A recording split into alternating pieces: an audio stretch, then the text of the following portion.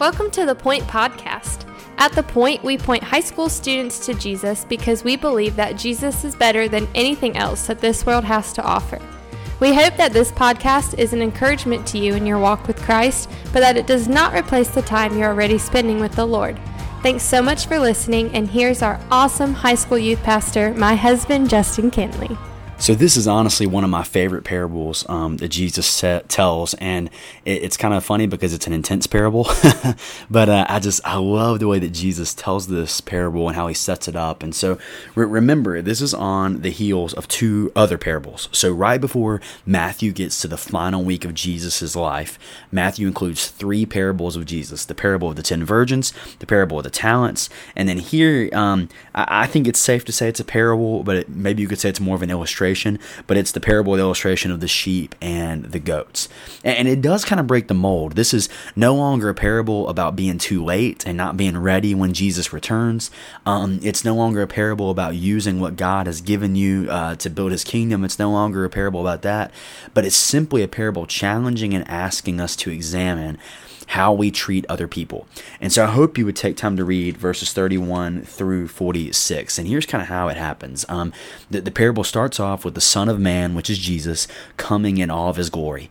And when he comes in all of his glory, he gathers all the nations around the throne. I think that's important. It's not just Israel. It's not just America. It's not just India. It's all the nations, ethnicities, different people, languages, every tribe and every tongue around the throne. And then is when it gets kind of weird for us at first. He separates them into sheep and goats. Into sheep and goats. That's how Jesus separates them. And the interesting thing we have to remember here is, just to tell you where Jesus is going before we get there, the sheep are the ones who inherit the kingdom of God, and the goats are going to be the one who go away into eternal punishment. So the sheep are going to be brought into eternal life where they inherit the kingdom of God, which is really kind of cool that this is the last parable and illustration that Matthew gives. Because remember, what is the very thing Jesus burst onto the scene with in Matthew chapter 4? He says, repent, for the kingdom of God is at hand. The kingdom of God has been such a major theme of Matthew's gospel and what it looks like to be a part of that kingdom. And it's almost like right before the cross, right before this moment, Matthew is kind of tying a bookend on that theme a little bit in Jesus' ministry. And so the sheep are going to inherit eternal life in this kingdom, and the goats in verse 46 will have to go away into eternal punishment. So then the question that we have to ask is, okay, I want to be a sheep, right? I want to inherit the kingdom of God. I don't want eternal punishment. I want to inherit the kingdom of God. So what does that look like? Okay. So here is the description of a sheep in verse 35. Listen to this. Jesus says, or the king, this is the king that's on the throne. This is what he says. He's talking to the sheep here who are about to inherit eternal life. He says, for I was hungry and you gave me something to eat. I was thirsty and you gave me something to drink. I was a stranger and you took me in. I was naked and you clothed me. I was sick and you took care of me. I was in prison and you visited me. So listen, this is the mark of a sheep. The mark of a sheep is how they treated the king. When the king was in prison, they visited him. When the king was hungry, they fed him. When the king was weak, they gave him strength. All of these things. Now here's what's really funny in verses 37 through 39. Listen to what the sheep said.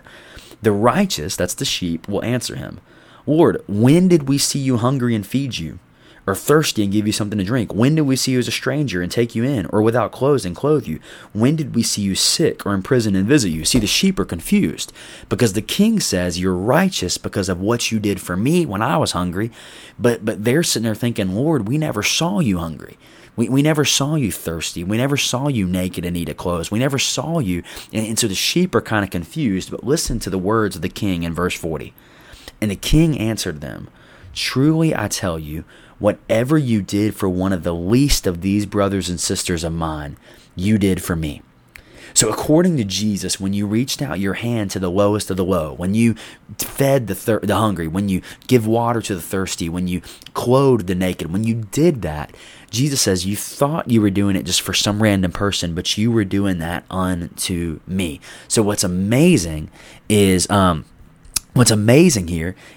that the sheep are doing all of these things, but they don't realize it's Jesus. They have this righteousness, they have this incredible spirit of righteousness, and they're just outpouring God's grace just because that's just what they do. They're just meeting people's needs. And so what's interesting is the exact opposite is true of the goats. When they see the king hungry, they don't feed him. When they see the king thirsty, they don't give him something to drink. When they see the king naked, they don't give him clothes. And now they have a similar response to the sheep.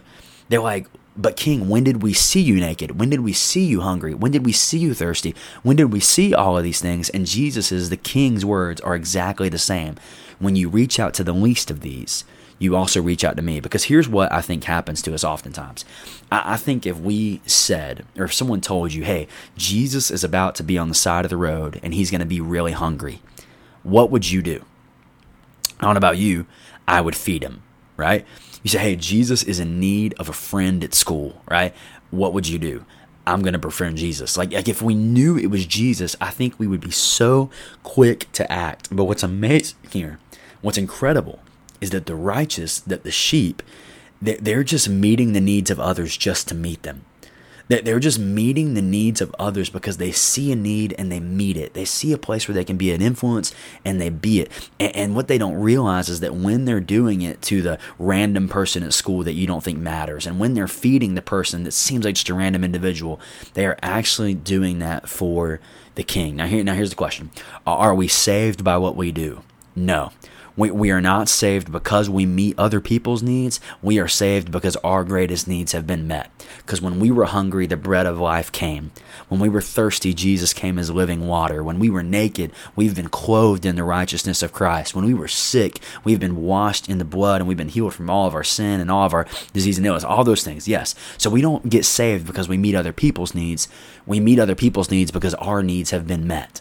And so the question that we have to ask is here, it is a mark of the sheep to reach out and to meet other people's needs. So the question you have to ask, listening to this podcast, that I have to ask recording this podcast, is how am I meeting the needs of others? Am I actively doing that? Am I actively seeking out which needs I can meet? Or am I walking past people every day thinking they don't matter? Because according to Jesus, when you do it for the least of these, you're actually doing it for him. When you reach out and you encourage that person at school that no one else likes, you're not just doing it for him, you're doing it for God.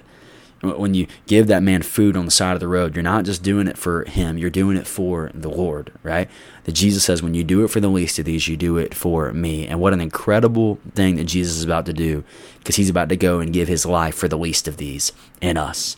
And we're going to get to that in the next few episodes. Thanks so much for listening.